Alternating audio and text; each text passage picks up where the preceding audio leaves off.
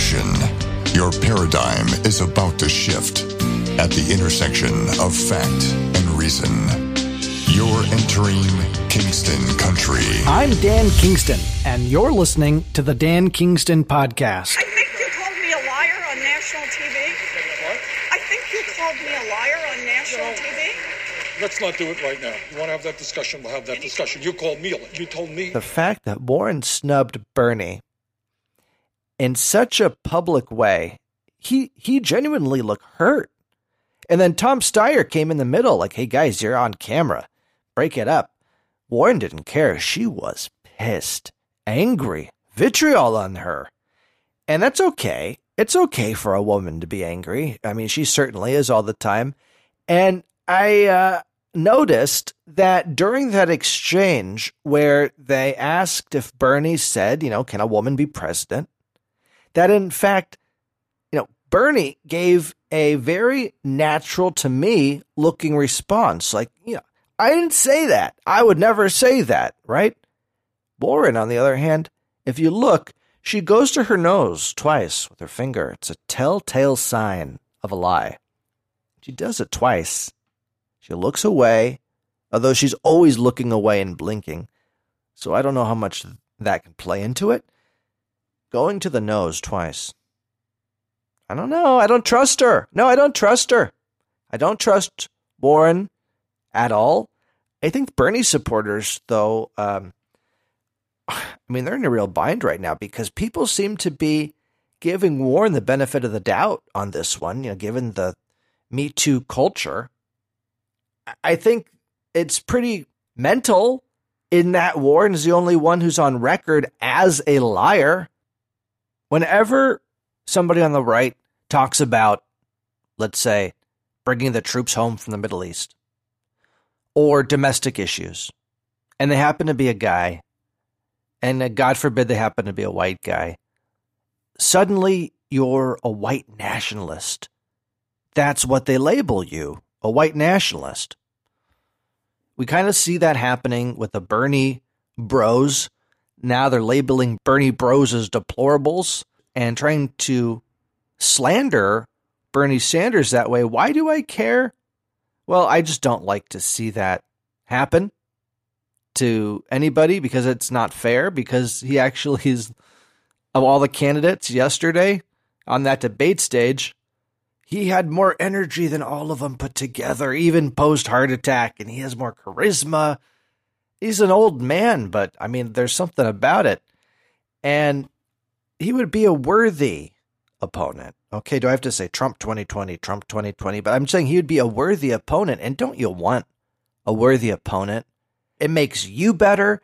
It makes the game better. It makes people watching have a better time.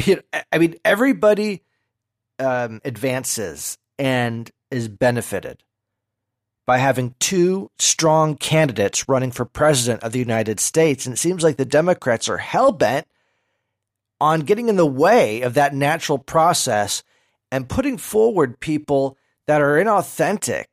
Bloomberg and Biden and Steyer's like the West Coast Bloomberg, and Pete Buttigieg is like the infant Dukakis.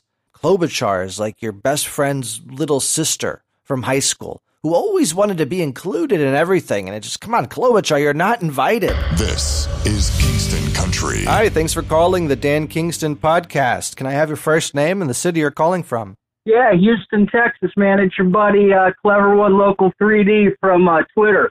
My name's Chad. Chad, what is the topic you'd like to talk about, Chad? You said impeachment. Let's go with it.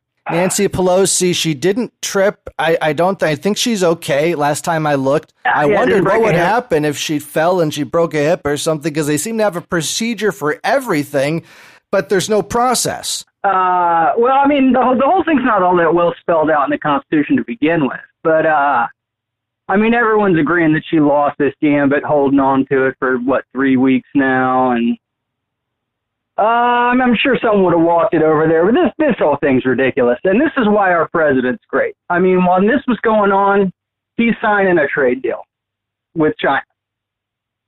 So, are you supportive of that trade deal? Absolutely. They say it's phase one. Who gets more done later? But I mean, he's making progress. If I were him, I'd just ignore the whole thing. I mean, even the leftists on CNN are saying that it's better than what we had before. What was the most fascinating part of the debate last night for you? I don't know if you caught any of it. For me, it was this. It was after. Yeah, right. So, what did you make of that? Who's telling the truth? You called me a liar on national TV. Yeah, he did.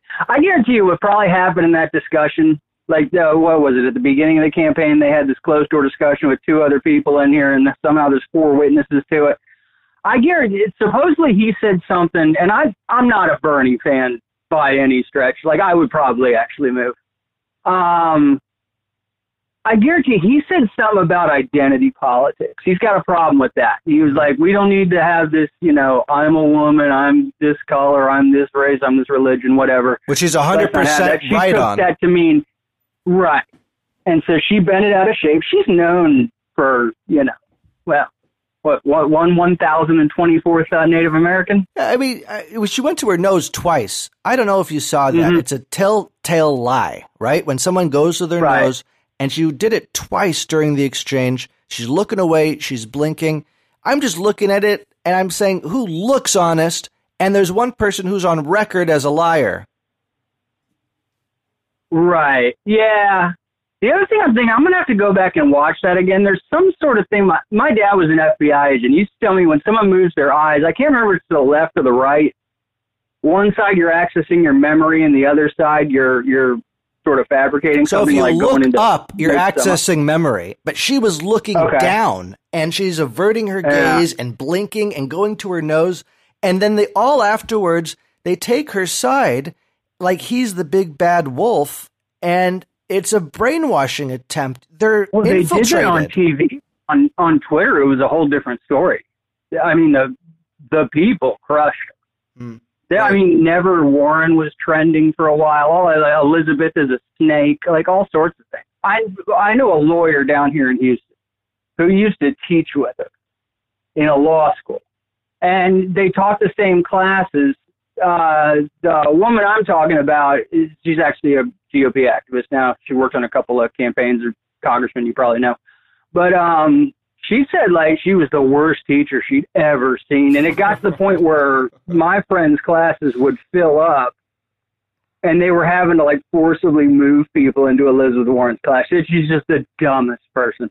Mm. But I couldn't take her for a second. She looks like the worst, most horrible. I mean, could you imagine having her as president? You just want to shoot yourself. It would just be just a nightmare, like nails on a chalkboard the entire time. Oh, absolutely. I would just think, I mean, coming from that point of view on that side of the aisle, I mean, how old is Bernie Sanders? Oh, well, and how corrupt is that guy? The crazy thing is that with a heart attack, he has more energy than all the rest of them put together. So I don't understand that, and I don't understand why he's going to be pushed out and sidelined because, the truth is, Chad, exactly I'm a sports player, in the past, and I say that it's no fun if you don't have a worthy opponent. I mean, what do you don't want to wimp. Agreed. You don't want to run against a wimp. I'm saying, look, the Democrats should just nominate their strongest person, but they're all focused on race and gender, and they're so confused. But the DNC does its own thing. I mean, you remember back in 2016, I think some of that might have to do with the fact that Bernie's an independent. He doesn't pay dues to the party. He doesn't really, I mean, only in election years, he switches over and officially becomes a Democrat. That's the same thing. It just happened with AOC, that crazy person. She stopped paying her dues to the DNC, and now she wants to found. It's called like the Progressive Party. It's something even worse.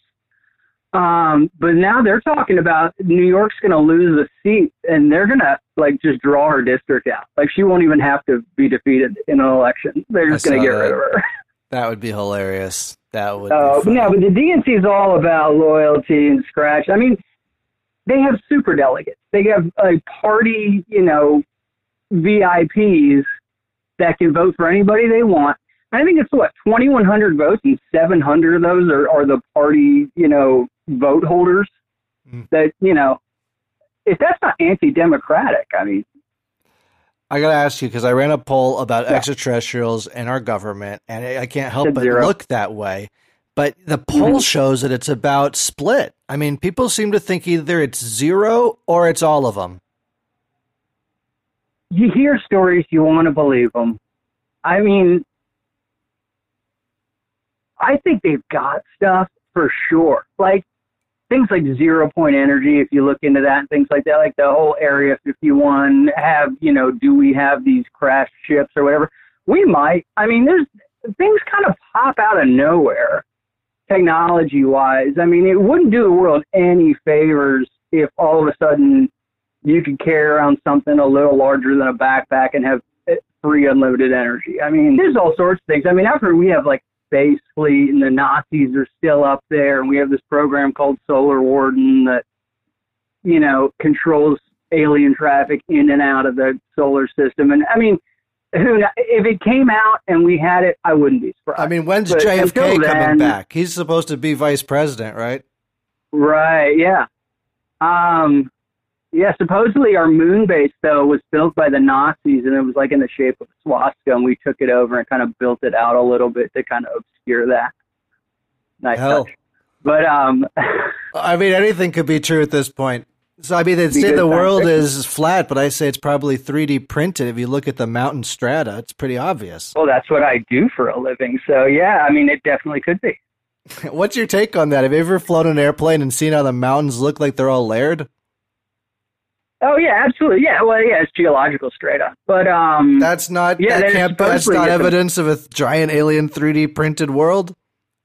It could be. I mean, why can you draw a line on a certain parallel around the world and there's pyramids in places where humans could have never contacted each other all around the world? I mean, there's all sorts of unexplainable stuff. When I was doing archaeology, we used to find stuff we couldn't figure out what it was. Like what? They just found, I'll give you an example. They found in Egypt, I did like the Western Mediterranean, or Eastern Mediterranean, excuse me, like sort of on the north side, like Turkey, Israel, around there. But in Egypt, they have their own Egyptologists that work there. But they found these, it looked like a brass needle. It was about 8 inches long. It had a central spine in the middle of it you could pull out. And they couldn't figure out what it did. They were pretty ornate, but it was made to be clean. It was made out of brass. They figured it was some sort of medical tool. They finally figured out that it was a cataract surgery tool. Like they would pierce your eyeball behind, into the lens and then pull out that central area so the bigger needle was hollow, and they'd suck out the cataract. Oh, my God. Oh, well, I mean, yeah, that's great. Better than a torture device, which is where I was going. Right. Yeah, no, exactly. No, but I worked at Ephesus. Like, they had running water back then. I mean, Roman technology wasn't equaled until, 1900. I heard they had, a battery or something, or a little computer. Oh, yeah, too. And they find these, they call them the dodecahedrons or something. Like, it's like this box that's got 12 sides and has these knobs at the end of it. What does that do? We still don't know what it does. Chad, what's your best guess for what that is? I think it's probably something for spinning yarn or something like that.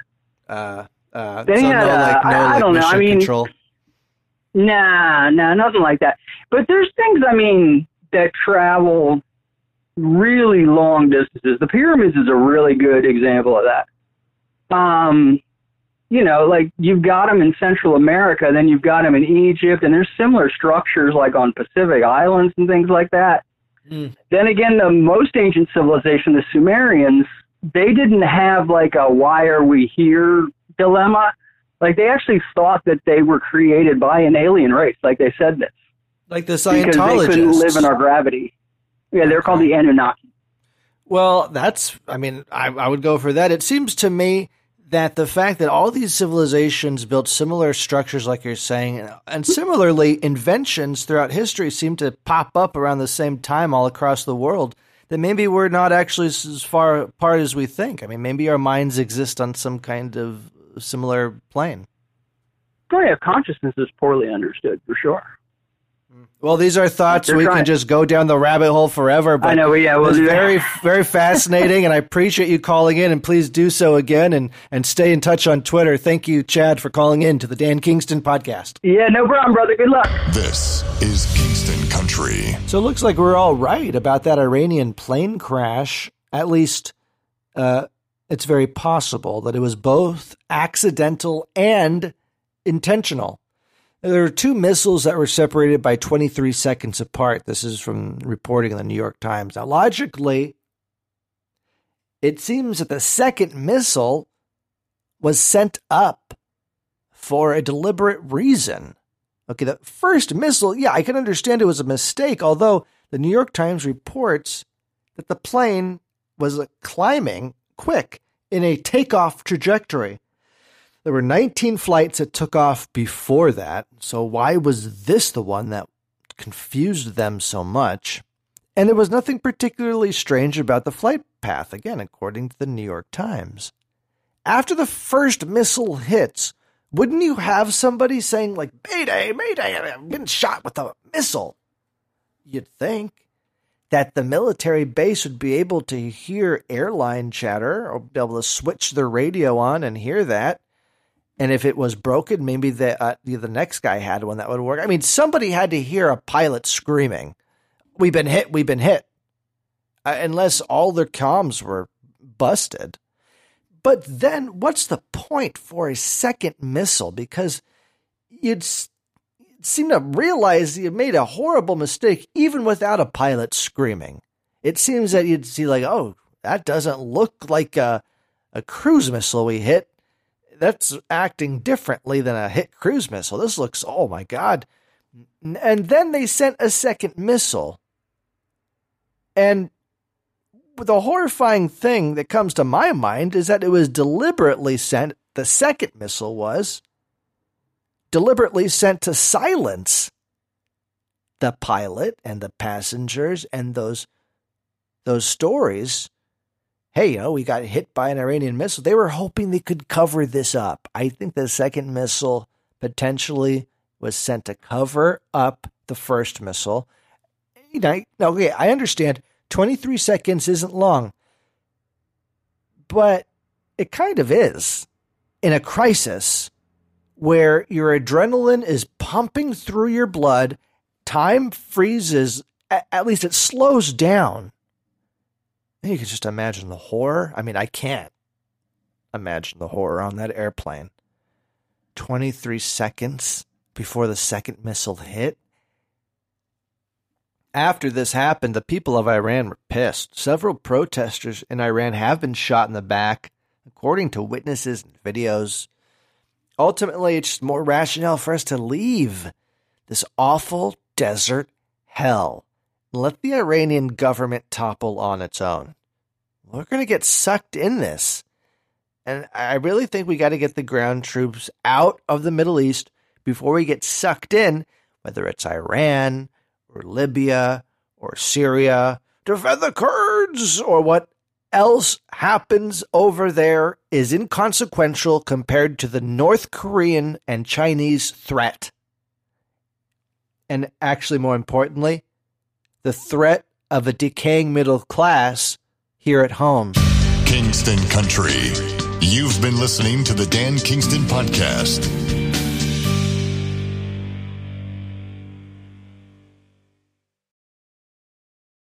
Dan Kingston here. Are you fed up with the mainstream media? Do you want to support citizen journalism? The Dan Kingston Podcast is dedicated to asking questions and exploring topics the mainstream media won't touch. If you enjoy this content, would you help me give you even more for less than $1 a month? Yeah, less than $1 a month. You can help me do just that. And it's as easy as using Apple Pay or any credit card. And by the way, I'll be thanking sponsor names, your name, at the beginning of each podcast episode. So would you consider signing up for less than $1 a month? Find the link to become a sponsor in the description of this podcast episode or visit anchor.fm/Dan Kingston. Thank you in advance for supporting citizen journalism and helping me provide you with even more content. I really appreciate it.